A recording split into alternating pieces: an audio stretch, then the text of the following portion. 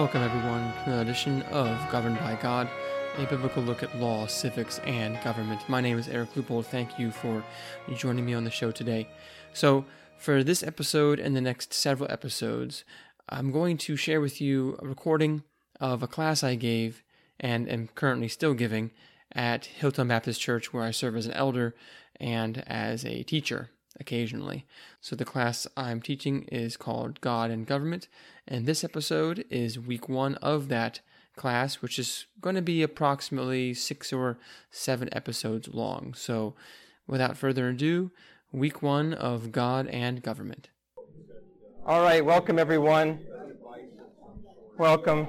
I'm sure hopefully more folks will be trickling in. If it gets loud back there, you can close the door, but I don't want it to get too hot, so we can leave it open for now. That's fine. I appreciate you all coming today. Full class. It means a lot to me. Hopefully I don't let you all down, so I'll do the best I can. We had some technology issues, but we worked through that. So step 1, get the screen working. If you can't see it, I can try to reposition it. I know there's that beam in the way there, but just if you can't see it, please raise your hand. I can try to reposition it. Before we start, of course, it's important to open up in a word of prayer, so let's go to the Lord in prayer. Heavenly Father, we thank you, Lord, for this beautiful day that you've given us. We praise you, Lord, that we can gather here safely and freely to learn about you, to serve you, and to grow together in faith.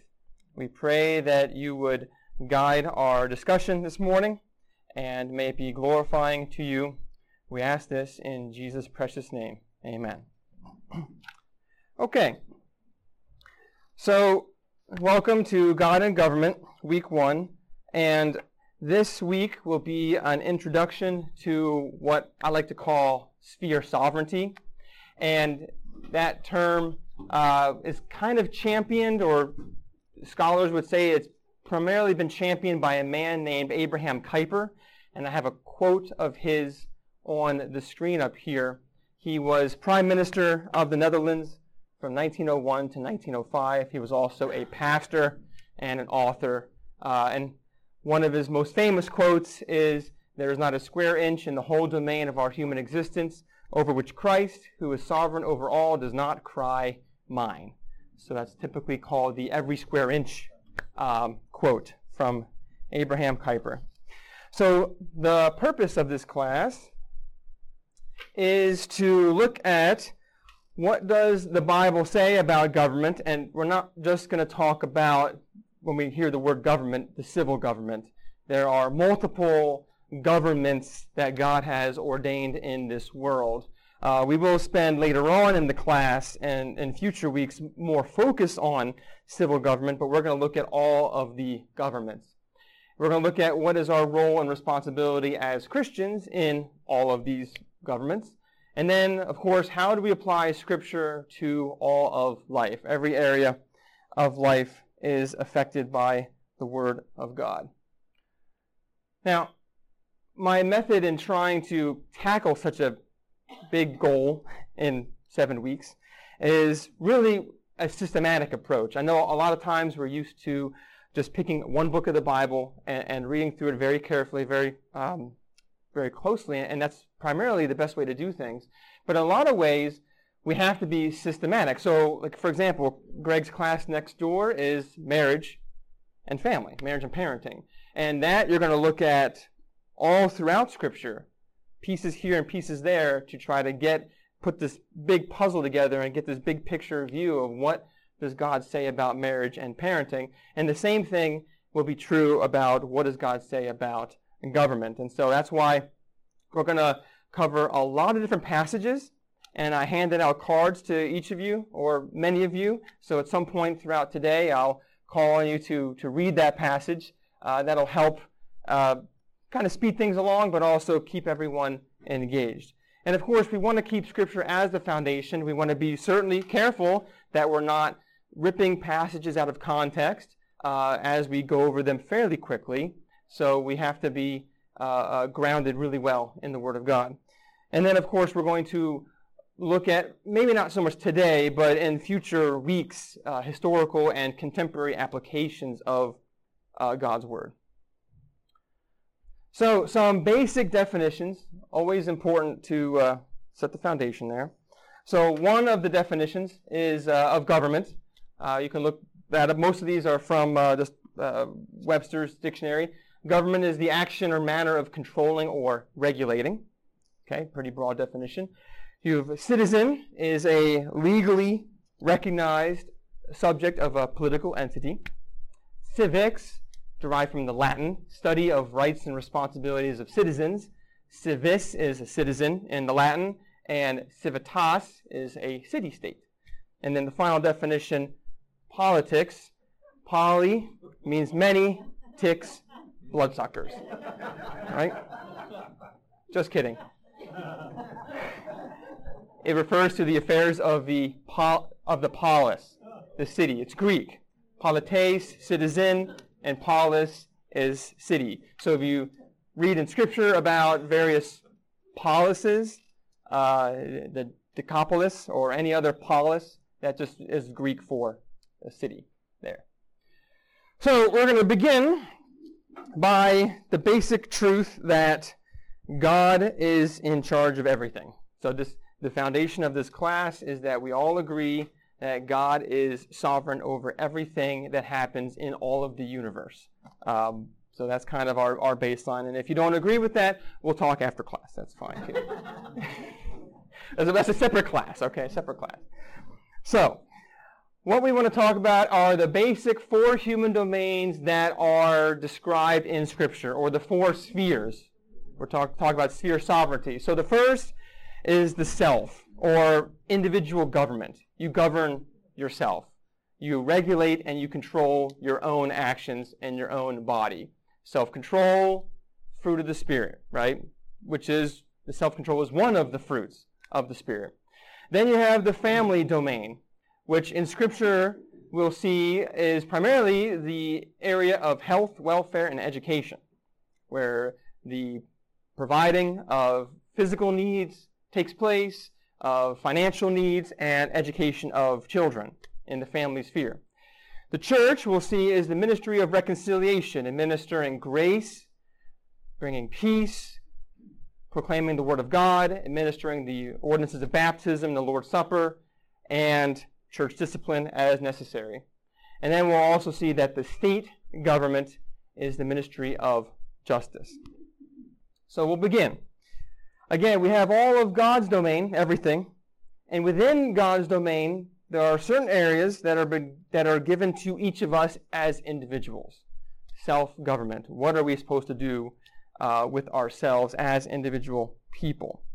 So we got 6 passages I want to have folks read and apply here. These are not the only passages in Scripture, by the way. I have basically 6 for every domain. So whoever had Genesis chapter 2, verses 15 through 17, would you be so kind as to read that for the class? Then the Lord God took the man and put him into the Garden of Eden to cultivate it and keep it. The Lord God commanded the man, saying, "From any tree of the garden you may eat freely, but from the tree of knowledge of good and evil you shall not eat, for in the day that you eat from it you will surely die." Okay. So right there we see God has given responsibility to Adam. This is before Eve is formed, and he has a job to do. Well, first of all, he has to not sin. He has to not eat of the forbidden fruit, but he has a job to, he's got a land to work and a law to obey. He has to tend the garden and keep it and cultivate it and not disobey the Lord. His duty is to govern himself, and his job was to take dominion of the land. And he had both rights and responsibilities in that. He had the right to the garden, because God had given it to him, but he had responsibility to not mess it all up. Sadly, he does. And he's under the authority of God. So what happens, of course, we all know the story. Genesis chapter 3. Adam and Eve fall into sin, and mankind is now dead and enslaved to sin, and unable, in many ways, to govern himself the way that he should.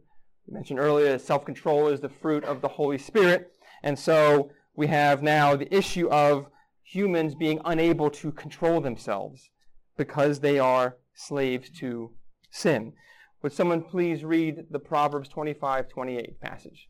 Like a city whose walls are broken down is a man who lacks self-control. Okay. Like a city whose walls are broken down is a man who lacks self-control. So exposed, chaotic, vulnerable, definitely not a good or safe or secure position. Someone who lacks self-control. And that leads us to discuss Galatians 5:16-26. Would someone be so kind as to read that passage? This is Paul speaking. So I say, live by the Spirit, and you will not gratify the desires of the sinful nature. For the sinful nature desires what is contrary to the Spirit, and the Spirit what is contrary to the sinful nature. They are in conflict with each other, so that you do not do what you want. But if you are led by the Spirit, you are not under law. The acts of the sinful nature are obvious: sexual immorality, impurity and debauchery, idolatry and witchcraft, hatred, discord, jealousy, fits of rage, selfish ambition, dissensions, factions and envy, drunkenness, orgies, and the like. I warn you, as I did before, that those who live like this will not inherit the kingdom of God. But the fruit of the Spirit is love, joy, peace, patience, kindness, goodness, faithfulness, gentleness, and self-control. Against such things there is no law. Those who belong to Christ Jesus have crucified the sinful nature with its passions and desires. Since we live by the Spirit, let us keep in step with the Spirit. Let us not become conceited, provoking, and envying each other. Thank you. Thank you. So we see a long list of behaviors that are evidence of a lack of self-control. And Paul is calling Christians to have self-control and to live by the fruit of the Spirit. And ultimately, that self-control is going to be Spirit-driven or Spirit-empowered. Now, unbelievers can have limited self-control. We know this. People who are not Christian, they don't act as wicked as they could act. You might see unbelievers that are in great shape, or they're very disciplined in certain areas of their lives. But it's by their own strength and their own power. It's by man's strength and man's power that they can pedal harder, pedal faster, and gain control in a certain area of life. But it's not by the power of the Holy Spirit. So believers have the Holy Spirit, and we are to exercise self-government in every area of life by God's power and His strength, because Jesus is Lord over us. God is sovereign over the domain of individual self-government. So what is the domain of self-government? Well, one of them is to be sanctified. So would someone read 1 Thessalonians chapter 4, 3 through 8? Loudly, please, to overcome the fan. Actually, I might turn this off if anybody has any problems with it. If it gets too hot, we can turn it back on. All right, so 1 Thessalonians 4, please.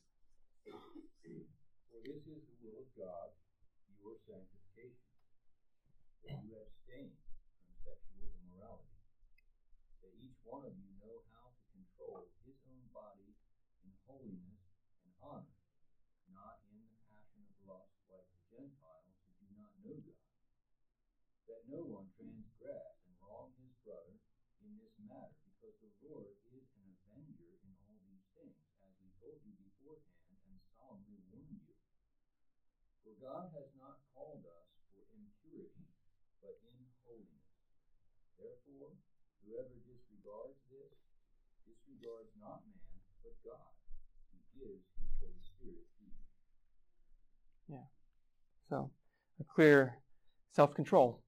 God commands us to engage in self-control. The next passage, 2 Thessalonians 3, 6 through 13, please. Now we command you, brothers, in the away from any brother who is walking in idleness and not in accord with the traditions that you received from us. For you yourselves know how you ought to imitate us, because we were not idle when we were with you. Nor did we eat anyone's bread without paying for it, but with toil and labor we worked night and day, that we might not be a burden to any of you. It was not because we did not have that right, but to give you in ourselves an example to imitate. For even when we were with you, we would not give you this command: if anyone is not willing to work, let him not eat. For we hear that some among you walk in idleness, not busy at work, but busybodies. Now such persons we command and encourage in the Lord Jesus Christ to do their work quietly and to earn their own living. As for you, brothers, do not grow weary in doing good. Yeah. So, doing good, eating, drinking, working, resting, exercising, learning, loving God and loving our neighbor, all of that is the domain of the individual government. We're to take dominion within that God-given sphere of ourselves. We need to get control of ourselves, and we can't really expect to be given more unless we can be faithful with what God has given us now. He who is faithful with little will be given much, right? So that's the whole idea. You start in your domain that God has given you as an individual person, and then that will expand from there. Obviously, as we get to the family government, looking at marriage and having authority in the family and over children. The last passage to cover, would someone read Titus 2:11 through 14, please? For the grace of God has appeared, bringing salvation for all people, training us to renounce ungodliness and worldly passions, and to live self-controlled, upright, and godly lives in the present age, waiting for our blessed hope, the appearing of the glory of our great God and Savior, Jesus Christ, who gave himself for us to redeem us from all lawlessness and to purity for himself, a people for his own possession, who are zealous for good works. Thank you. Yeah, again, training us to renounce ungodliness and worldly passions. He gave himself for us to redeem us from lawlessness. So in sin, and the Apostle John will say in 1 John, sin is lawlessness. When we were in sin, we were lawless people. But now that we are set free from sin and redeemed in Christ, we are set free from lawlessness, and now we obey the Lord because we love him, and we're zealous for good works, not because they save us, but because we have been saved. And that's why we want to do good works. So those are just 6 passages that talk about what self-government is and how we as Christians are to take dominion in that realm of self-government. So before we move on to the next sphere, are there any questions? I know there's a lot of passages there. Any questions, comments, thoughts there before we move on? We can always, if you have one that comes up later, just raise your hand and we can always go back to that. So that covered the sphere of self-government. And now we're going to look at the sphere of family government. Again, 6 passages. Would someone be so kind, read Genesis 2:18 through 25.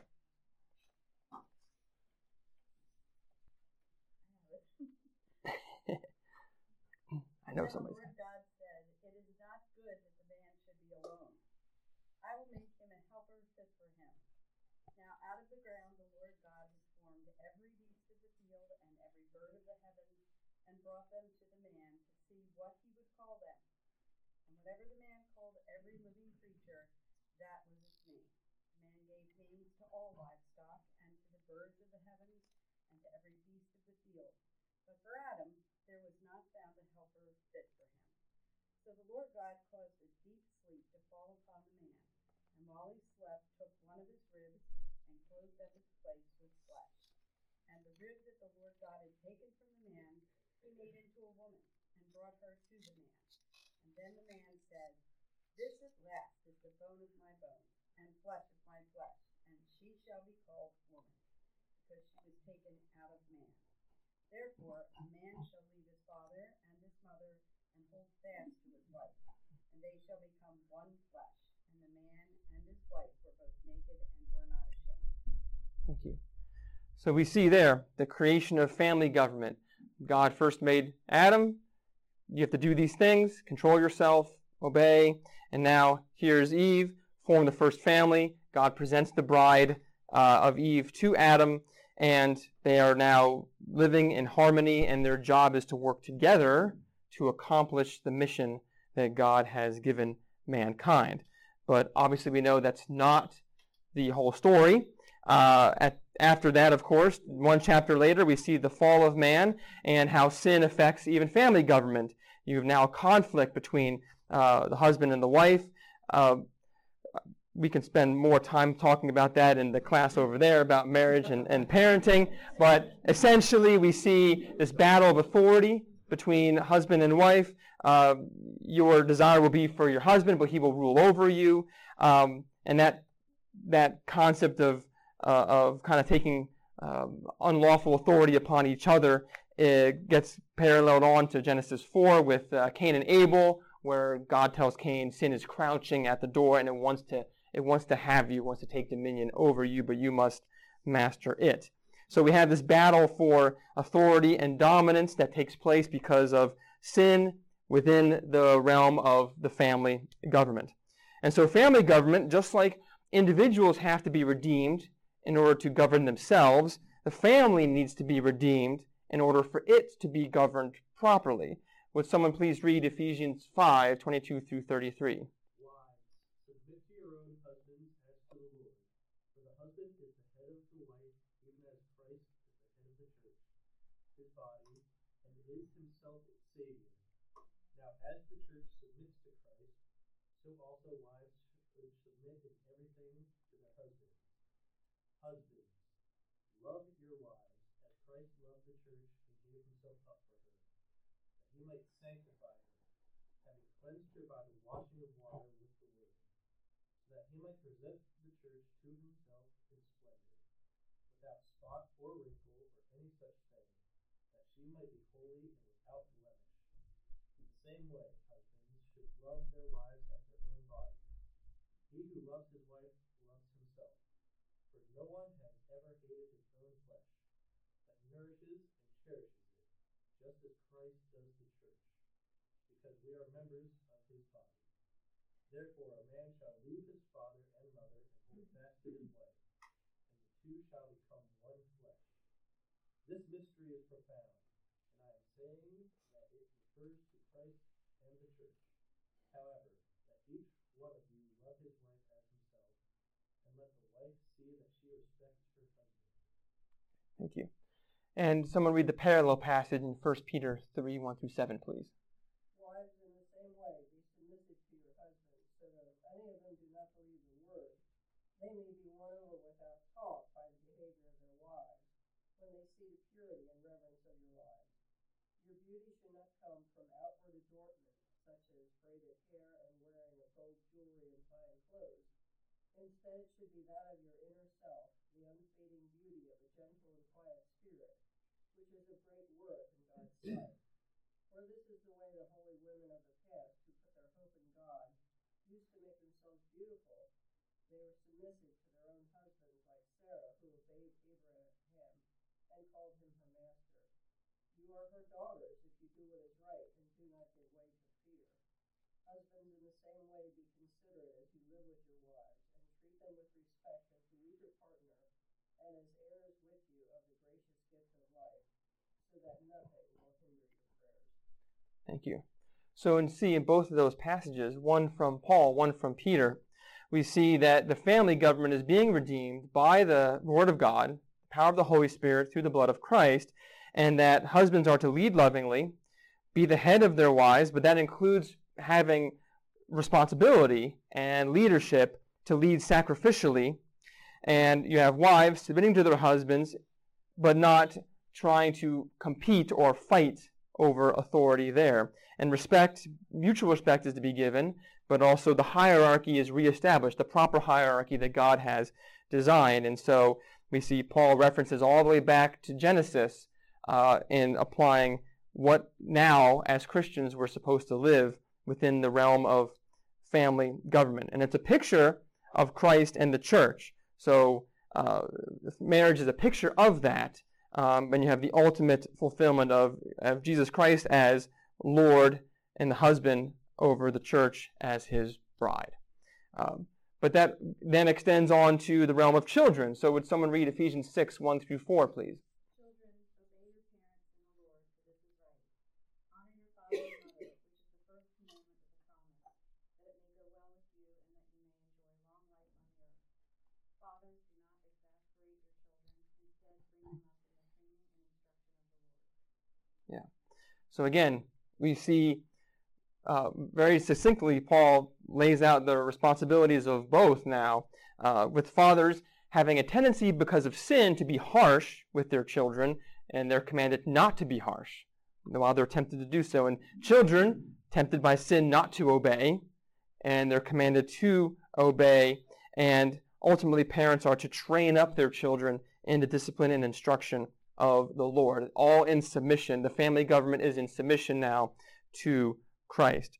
So we've already looked at a little bit about what the domain of family government is, the nurturing and training of children. And there's a parallel passage in Deuteronomy 6. Would someone please read that? Hear, O Israel, the Lord is our God, the Lord is one. You shall love the Lord your God with all your heart, with all your soul, and with all your might. And these words which I am commanding you today shall be on your heart. And you shall teach them diligently to your sons, and they shall talk of them when you sit in the house, and when you walk by the way, and when you lie down, and when you rise up. And you shall bind them as a sign on your hand, and they shall be as frontals on your forehead. And you shall write them on the doorposts of your house and on your gates. Yes. So, with your children, wherever you are, walking, sitting down, lying down, rising up, all throughout your lives, we're training our children to love the Lord and to learn about the Lord and obey Him. And so we have that as the key piece, education and the training up of children given to the domain of family. 1 Timothy 5, 3 through 16 speaks about another one. Would someone please read that passage? Honor widows who are widows indeed. But if any widow has children or grandchildren, let them first learn to practice piety in regard to their own family and to make some return to their parents, for this is acceptable in the sight of God. Now she who is a widow indeed, and who has been left alone, has fixed her hope on God, and continues in entreaties and prayers night and day. But she who gives herself to pleasure is dead even while she lives. Prescribe these things as well, so that they may be above reproach. But if anyone does not provide for his own, and especially for those of his household, he has denied the faith and is worse than an unbeliever.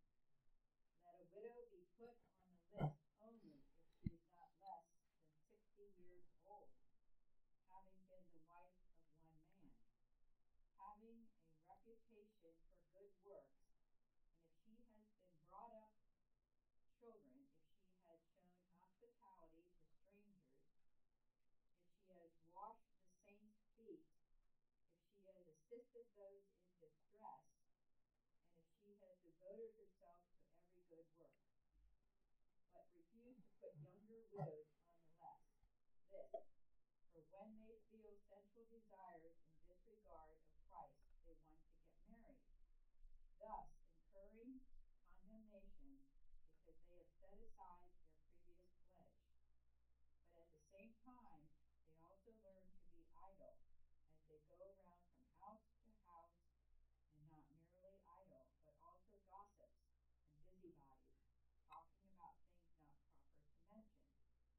Therefore, I want younger widows to get married, bear children, keep house, and give the enemy no occasion for reproach. For some have already turned aside to follow Satan. If any woman who is a believer has dependent widows, let her assist them, and let not the church be burdened, so that it may assist those who are widows indeed. So a lot there. Thank you. That touches on a couple areas, and next week we're going to talk more about how the spheres overlap with each other and how they also infringe upon each other because of sin. But we do see there that Paul is laying a groundwork for, okay, this is the realm of the family. You need to take care of your household and your family members, and if those who don't do that are worse than unbelievers if they neglect taking care of their own household. So there's a domain given to the family to take care of immediate family members and those who are related. And then the church does have a role to play in taking care of the widows, but you saw the long list there of those who are truly widows are to be enrolled in the list of widows to receive help and support from the church, whereas those who don't qualify, essentially those under the age of 60 and are still capable of doing other things like getting married, should still do that. So there's a fine line being drawn there between what the church should be taking on upon itself and what the family should be doing if they're functioning properly. So again, we see the domain of the family government, provision of health and welfare, well-being, financial support, food, clothing, and the nurturing and the training of children being given to the sphere of the family. Before we move on to the next sphere, any questions, thoughts, comments there on those passages or others in general? If not, we'll move on to the third sphere, that of the church government, which we briefly mentioned already in that passage from 1 Timothy. And we're going to look at now what is the church and what is its purpose. Well, the church is the called out ones, built upon the confession of faith in Christ and given the keys of the kingdom of heaven. Would someone please read the passage Matthew 16:13 through 20? Now when Jesus came into the district of Caesarea Philippi, he asked his disciples, "Who do people say that the Son of Man is?" And they say, some say that John the Baptist, others say Elijah, and others Jeremiah, or one of the prophets. He said to them, "But who do you say that I am?" Simon Peter replied, "You are the Christ, the Son of the living God." And Jesus answered him, "Blessed are you, Simon Bar-Jonah, for flesh and blood have not revealed this to you, but my Father who is in heaven. And I tell you, you are Peter. On this rock I will build my church, and the gates of hell shall not prevail against it. I will give you the keys of the kingdom of heaven, and whatever you bind on earth shall be bound in heaven, and whatever you loose on earth shall be loosed in heaven." Then he strictly charged the disciples to tell no one that he was the Christ. Thank you. So we see the keys. He's talking about the power to bind and to loose on earth and in heaven. Spiritual authority is going to be given. And we do see that actually given in Matthew 18:15 through 20. Would someone please read that passage? If your brother sins against you, go and tell him his fault between you and him alone. If he listens to you, you have gained your brother. But if he does not listen, take one or two others along with you, that every charge may be established by the evidence of 2 or 3 witnesses. If he refuses to listen to them, punch him in the face. Is that the Message version? That's the Message, right? Well done. Well done. I like it. I like this guy right here. If he refuses to listen even to the church, let him be to you as a Gentile and a tax collector. Truly I say to you, whatever you bind on earth shall be bound in heaven, and whatever you loose on earth shall be loosed in heaven. Again I say to you, if 2 of you agree on earth about anything they ask, it will be done for them by my Father in heaven. For where 2 or 3 are gathered in my name, there am I among them. I like that textual variant that you threw in there. Punch him in the face. So we have the power of binding and loosing, and in that particular context is church discipline. Someone falling away into sin, how do we address that as a church? How do we exercise the spiritual authority that the church has been given over its members? And then the church also has a specific mission that it's been given in the Great Commission, very famous passage. Who would be so kind as to read Matthew 28:18 through 20?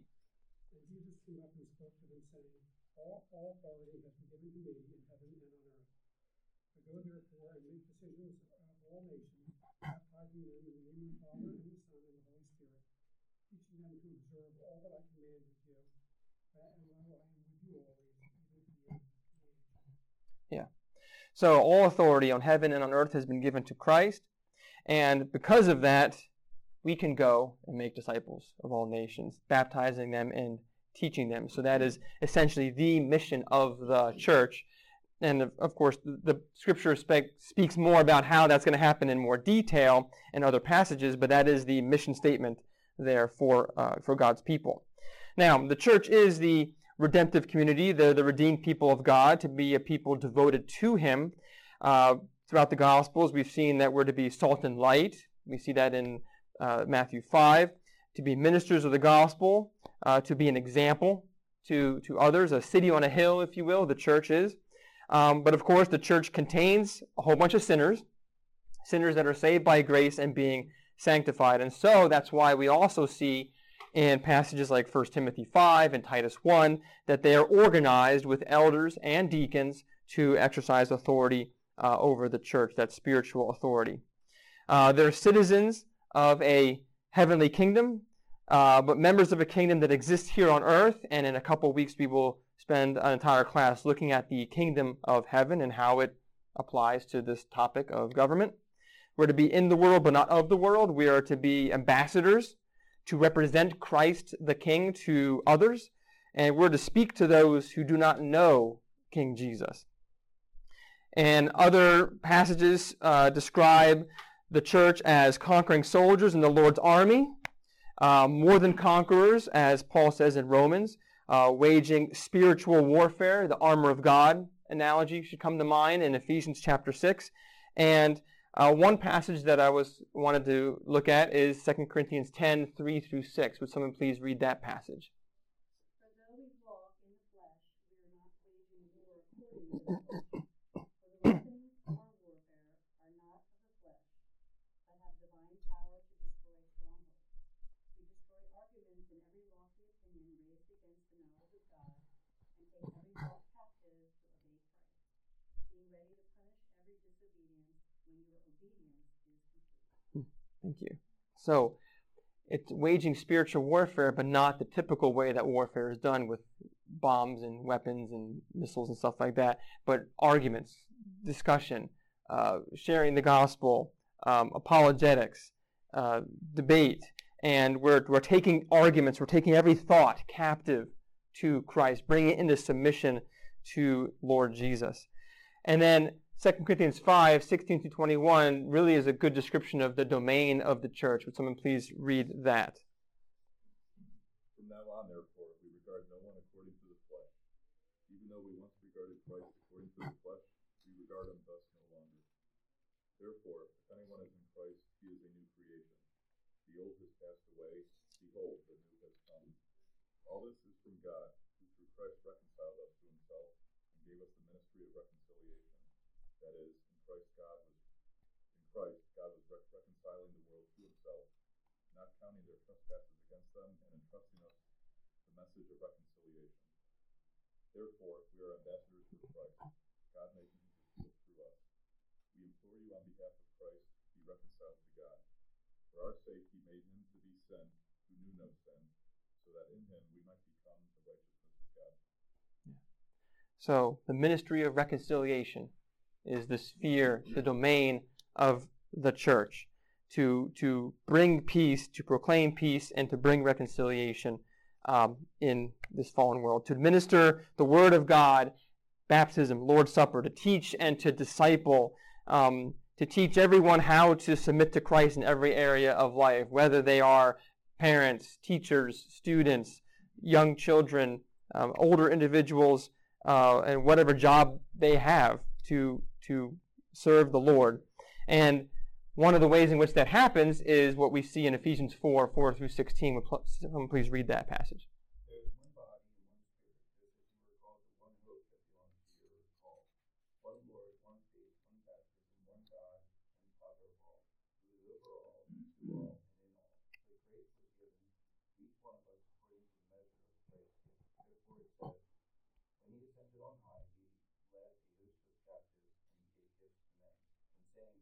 what does it mean? But that it also descended into the lower regions, the earth.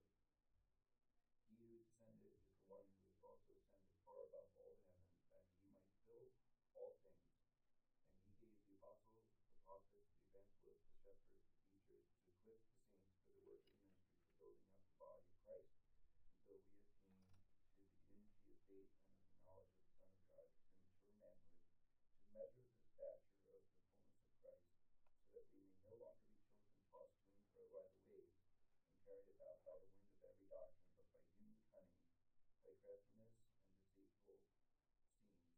Rather, speaking the truth in love, we are to grow up in every way into Him, who is the head of Christ, from whom the whole body, joined, held together by every joint which it is equipped with, each part working properly, makes the body grow so that it fills itself up in love. Thank you. So the purpose to equip and support the saints, God gave the gifts of the Spirit and the various roles, teachers, elders, pastors, to equip the saints to go do that work, to grow the church, to become mature as a church, and to grow that body and to be filled the fullness in love, really. So now, so that is just a quick rundown of the domain, the mission, and the purpose and the method of what the church is supposed to do. Yeah, there's some direct support for the widows, the orphans, the fatherless, the poor. That's primarily the domain of the family, but the church does have a part to play in that. And the church is to perform and teach people to engage in ministry in every area of life. Like I said, marriage and parenting, class next door, business and economics, education and learning, and law and government. The Bible and the church has a part to play in teaching people how to do those things, how to obey Christ in those things. So again, I'll pause for questions, thoughts before we move on to the final sphere of government. Does Kuiper have other spheres? I mean, is work a sphere, or the Christian school, is that a sphere, or does he have other spheres? Not that I'm aware of. He's speaking more of different ways you can. Good question, by the way. Different ways you can, like, organize the idea. So this is divided in who has authority and who has responsibility, essentially. But you could redesign this and make the circles work, entertainment, family. You could divide it in maybe like jobs. You could divide it in what things that you do, and then you would look at which authority has authority in that domain, right? So there's different ways you could break it up. This is organized in terms of roles and responsibilities of each sphere and how they relate to each other. So work obviously is primarily a self-government thing. He who does not work shall not eat, as Paul says. But of course, as a family, as parents, we're teaching our children to have a good work ethic and what it means to work hard and not be lazy, what it means to work with integrity. And the church has a part to play in that too, because, well, we want people to work ethically, not cut corners, not cut wages or withhold wages in an unlawful manner or anything like that. And then, of course, the civil government has a part to play if someone is stealing and breaking the law in their work. The government has to essentially punish that person and get things back in line. So in that domain, all of them have a part to play in work, and that's why. And again, we'll spend more on this next week. But there's an overlap. In some areas, they all overlap, and in some areas, they belong just self and family government. There. Does that kind of answer your question there? Yeah. I think these are kind of obviously big categories. Yeah. And there are overlaps and spheres sort of within spheres. Mm-hmm. Yeah. Mm-hmm. Yeah. Let's say Del Tackett, former Air Force colonel, so you know he's right. And you break it into the spheres of the Truth Project. Yeah. There's different ways you can approach it, but I think you still end up getting at the same end goal when you look at all the passages of Scripture and you try to put the puzzle together and see the big picture. What is God trying to say in all of His Word?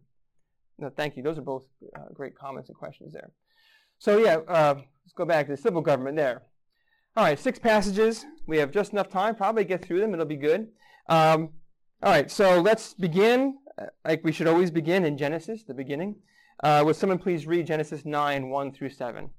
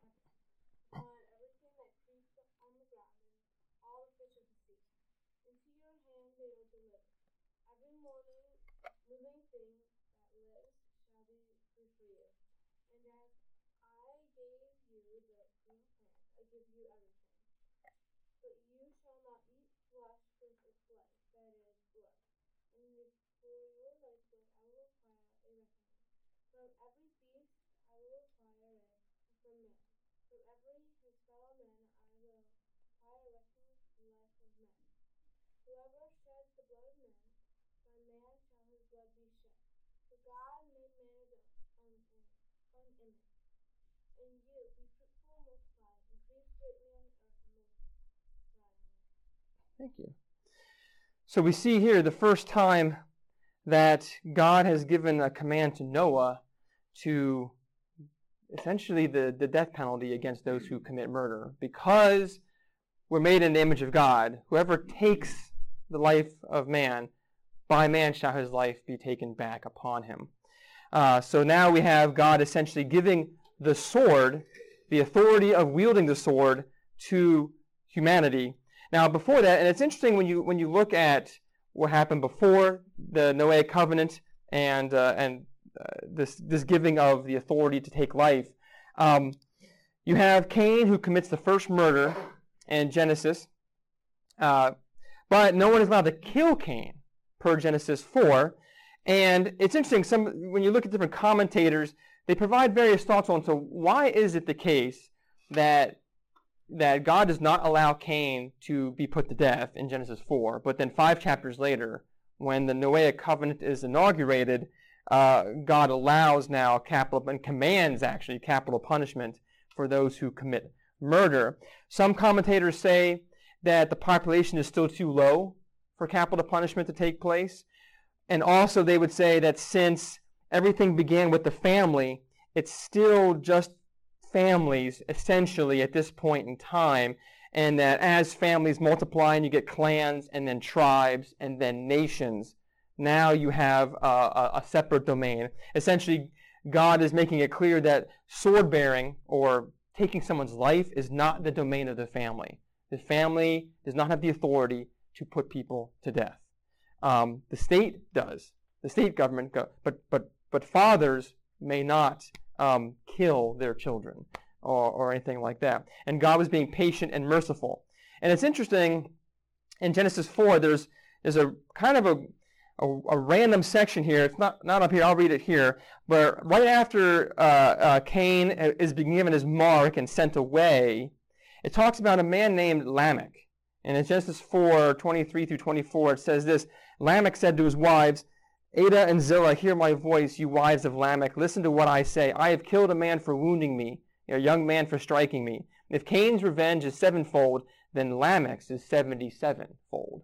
So we have there, Lamech is taking unlawful authority. He's killing people simply for insulting him and striking him. And he's saying that he's going to execute greater vengeance than what God has said regarding if someone were to kill Cain, it would be 7 times upon him. Lamech says, well, if anyone affects me, it's going to be 77 times upon him. So Lamech wants to give more revenge than what God even says he would do.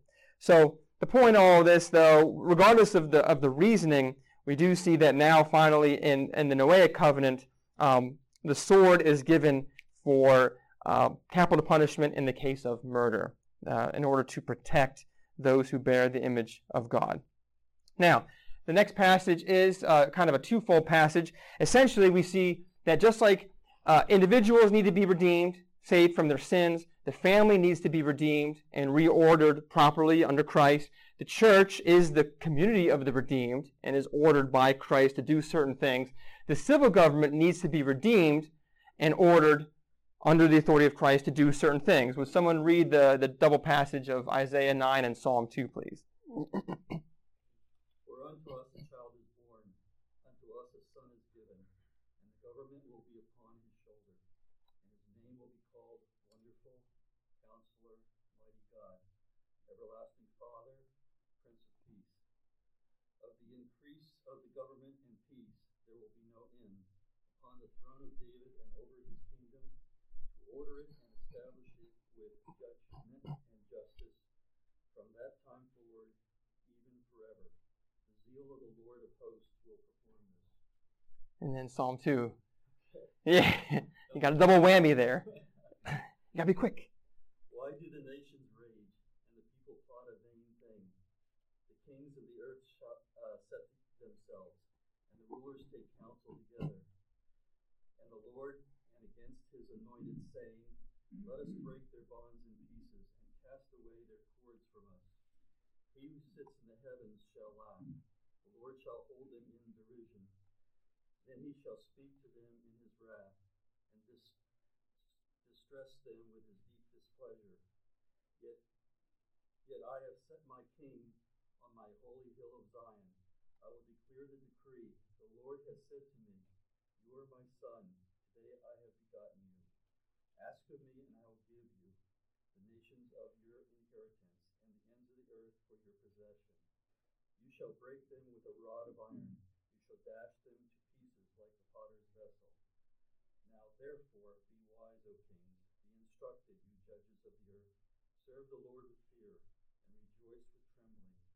Kiss the Son, lest he be angry, and you perish in the way. When his wrath is kindled but a little, blessed are all those who put their trust in him. Thank you.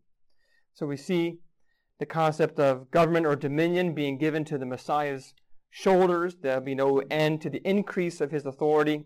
And then in Psalm 2, the only psalm that mentions, that explicitly mentions the Son, this kind of messianic figure, kiss the Son lest he be angry and you perish in the way, telling all the Gentile, the pagan rulers, hey, because he is my son, today I've begotten you, because that authority is there, rulers, stop raging against the Lord's anointed and kiss the Son and submit there, lest his wrath be upon you.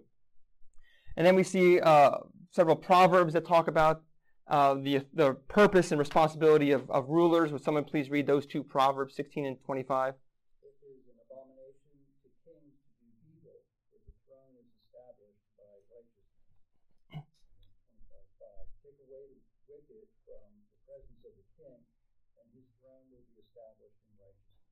Okay, so we have this kind of almost a duplicate passage regarding how the throne is established by righteousness, usually through the removal of the wicked from the king's presence, or that the king himself ought not to be wicked if he wishes to have his throne to be established.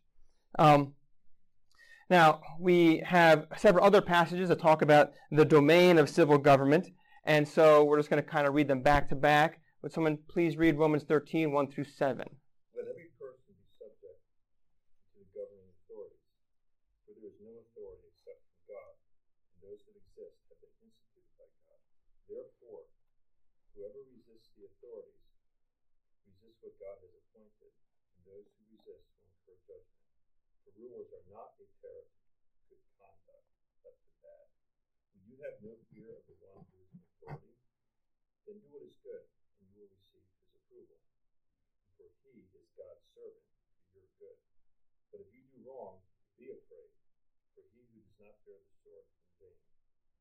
For he is the servant of God, an avenger who carries out God's wrath on the wrongdoer. Therefore, one must be in subjection, not only to avoid God's wrath, but also for the sake of conscience. For because of this, you also pay taxes. The authorities are ministers of God, attend to this very thing. Pay to all what is owed to them, taxes to whom taxes are owed, Revenue to whom revenue is owed. Respect to whom respect is owed. Honor to whom honor is owed. Thank you. And 1 Peter 2, please.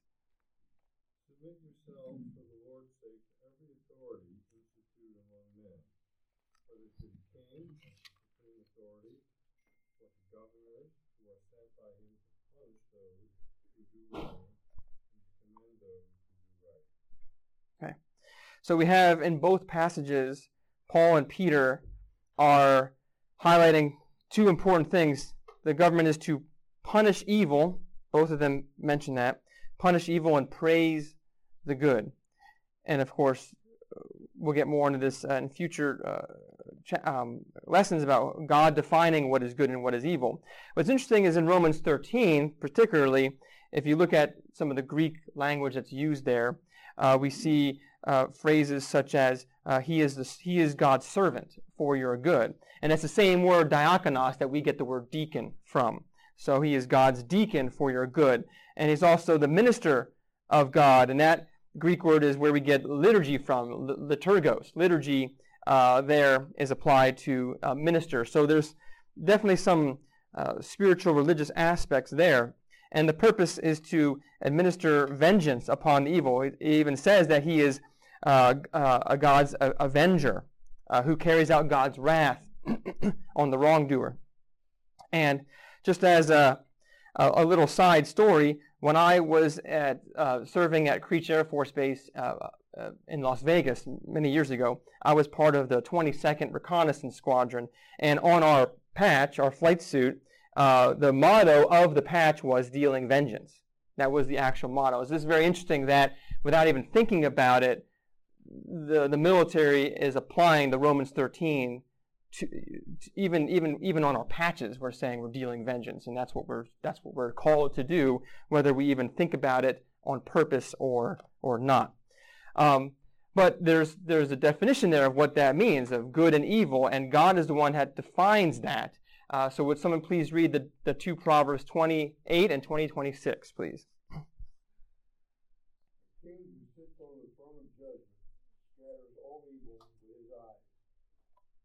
A wise king sifts out the wicked and brings the threshing wheel over them. Okay. So we have concept there from Proverbs. The wise king filters out or threshes the wicked from amongst the people, winnows the evil with his eyes. His purpose there, to be a wise king, to be a good king, is to punish evil, not to punish good, but to punish evil and to praise good. But ultimately, the point is that civil government has been given the realm of justice and judgment. They are the ones that bear the sword. So while the church bears the sword of the Spirit, which is the Word of God and prayer, the civil government bears the actual sword of punishment and taking of life. And the family does not get to take life. Only the government gets to do that.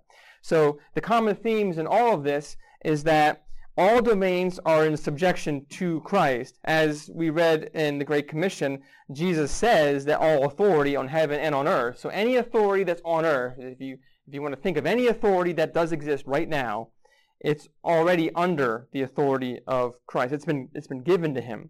That belongs to King Jesus. And so within God's domain, there are certain things that he has given to us as individuals, to families, to the church, and to the civil government. And there is overlap. And next week, that is going to be our focus, is looking at what the overlap is and how sin has affected that, where when certain spheres collapse or fail, what happens then? How do the other spheres take over the duties of one sphere that fails, and how does one sphere maybe encroach upon the duties of others and get things out of balance there. So we're going to look at the effect of sin within this sphere that God has given. So that is all I have right now. Sometime before we break for church for questions, comments, and points of discussion so far. Anyone have anything this time? I thought this was interesting here in the Peter thing where it says, "For it's God's will that by doing good you should silence the ignorant talk of foolish men." feel like that's happening a lot right now. Yeah. Well, there's a lot of ignorant talk of foolish men. That's true. And our job is to obey the word so that we can silence that, not join in with them doing the foolish talk. We have to be self-controlled, essentially, in how we talk as the body of Christ in the world. Any other thoughts, comments, questions? Yeah, in the back.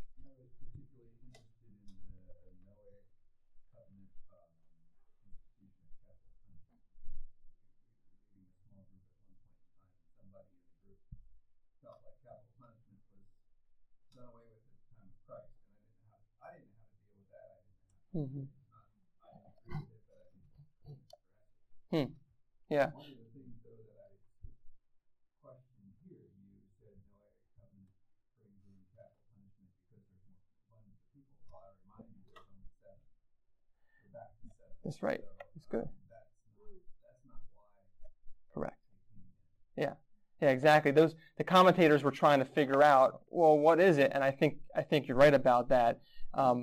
I think that there's a sense in which, if I had to just put the best reason out there for it, it's tied to the image of God. Where before the flood, there was all kinds of wickedness on the earth. Horrible things were happening.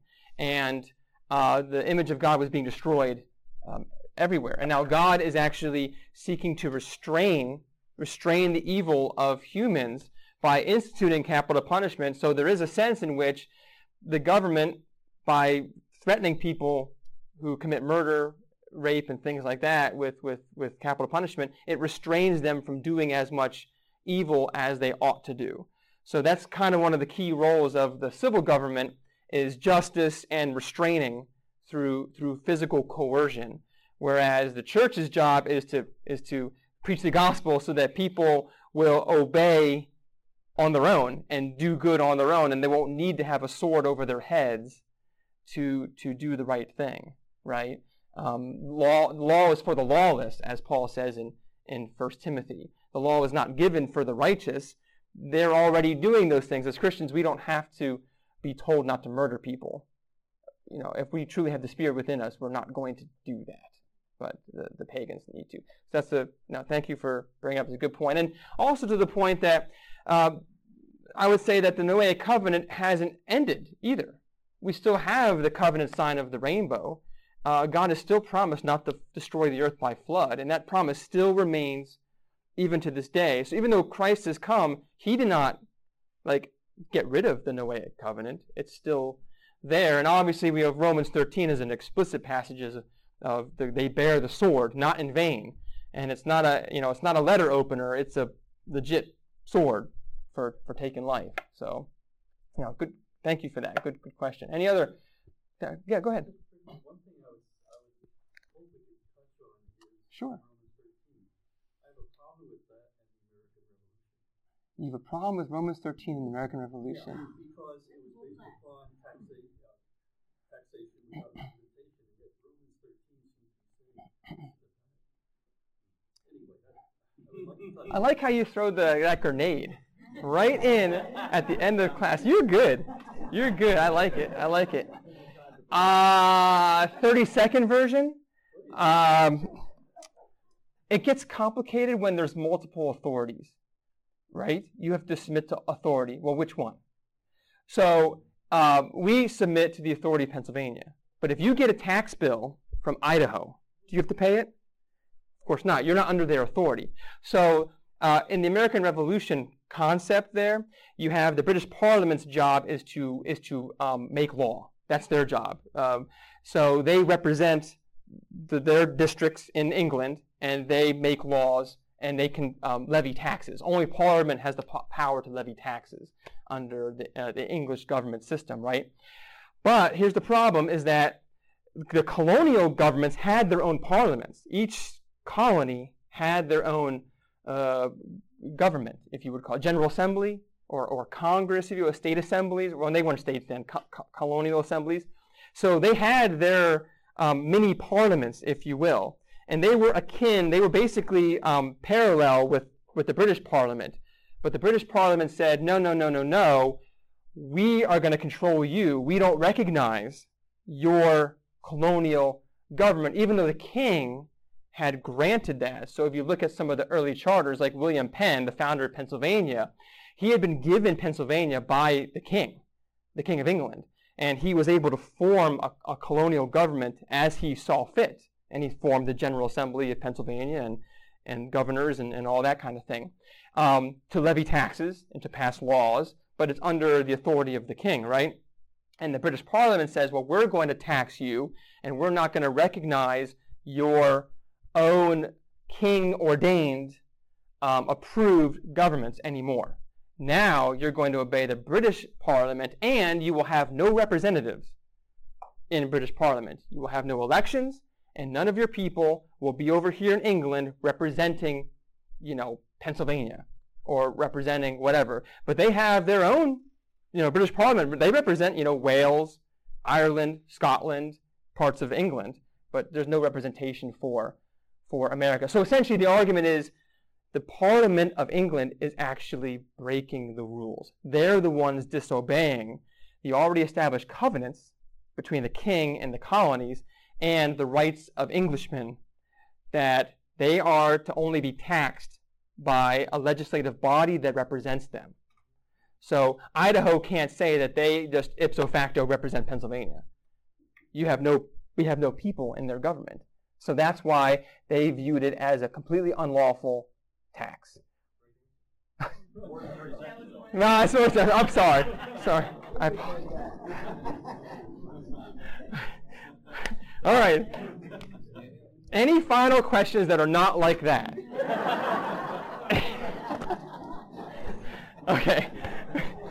Thank you. All right. Let's pray, close in prayer, and that'd be great. Lord, we thank you again for this time. It goes by so fast, Lord. It's going a mile a minute, 10,000 foot altitude over your word. But Lord, your word is good. Your word is powerful. It touches on everything, Lord. And help us to reflect on these passages, to think on these things, and to see how you designed the world to function. And we pray, Lord, that you be with us now as we go to worship King Jesus, and honor and all glory being given to him. We ask this in Jesus' name. Amen. Well, I hope you enjoyed that class.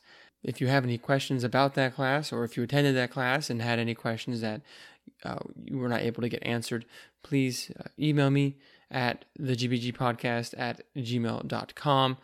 You can find me on Facebook, Twitter, Instagram, all those locations. And of course, next week we'll have week 2 of that class. And so I hope that you'll tune in again next time. So until then, take care and God bless.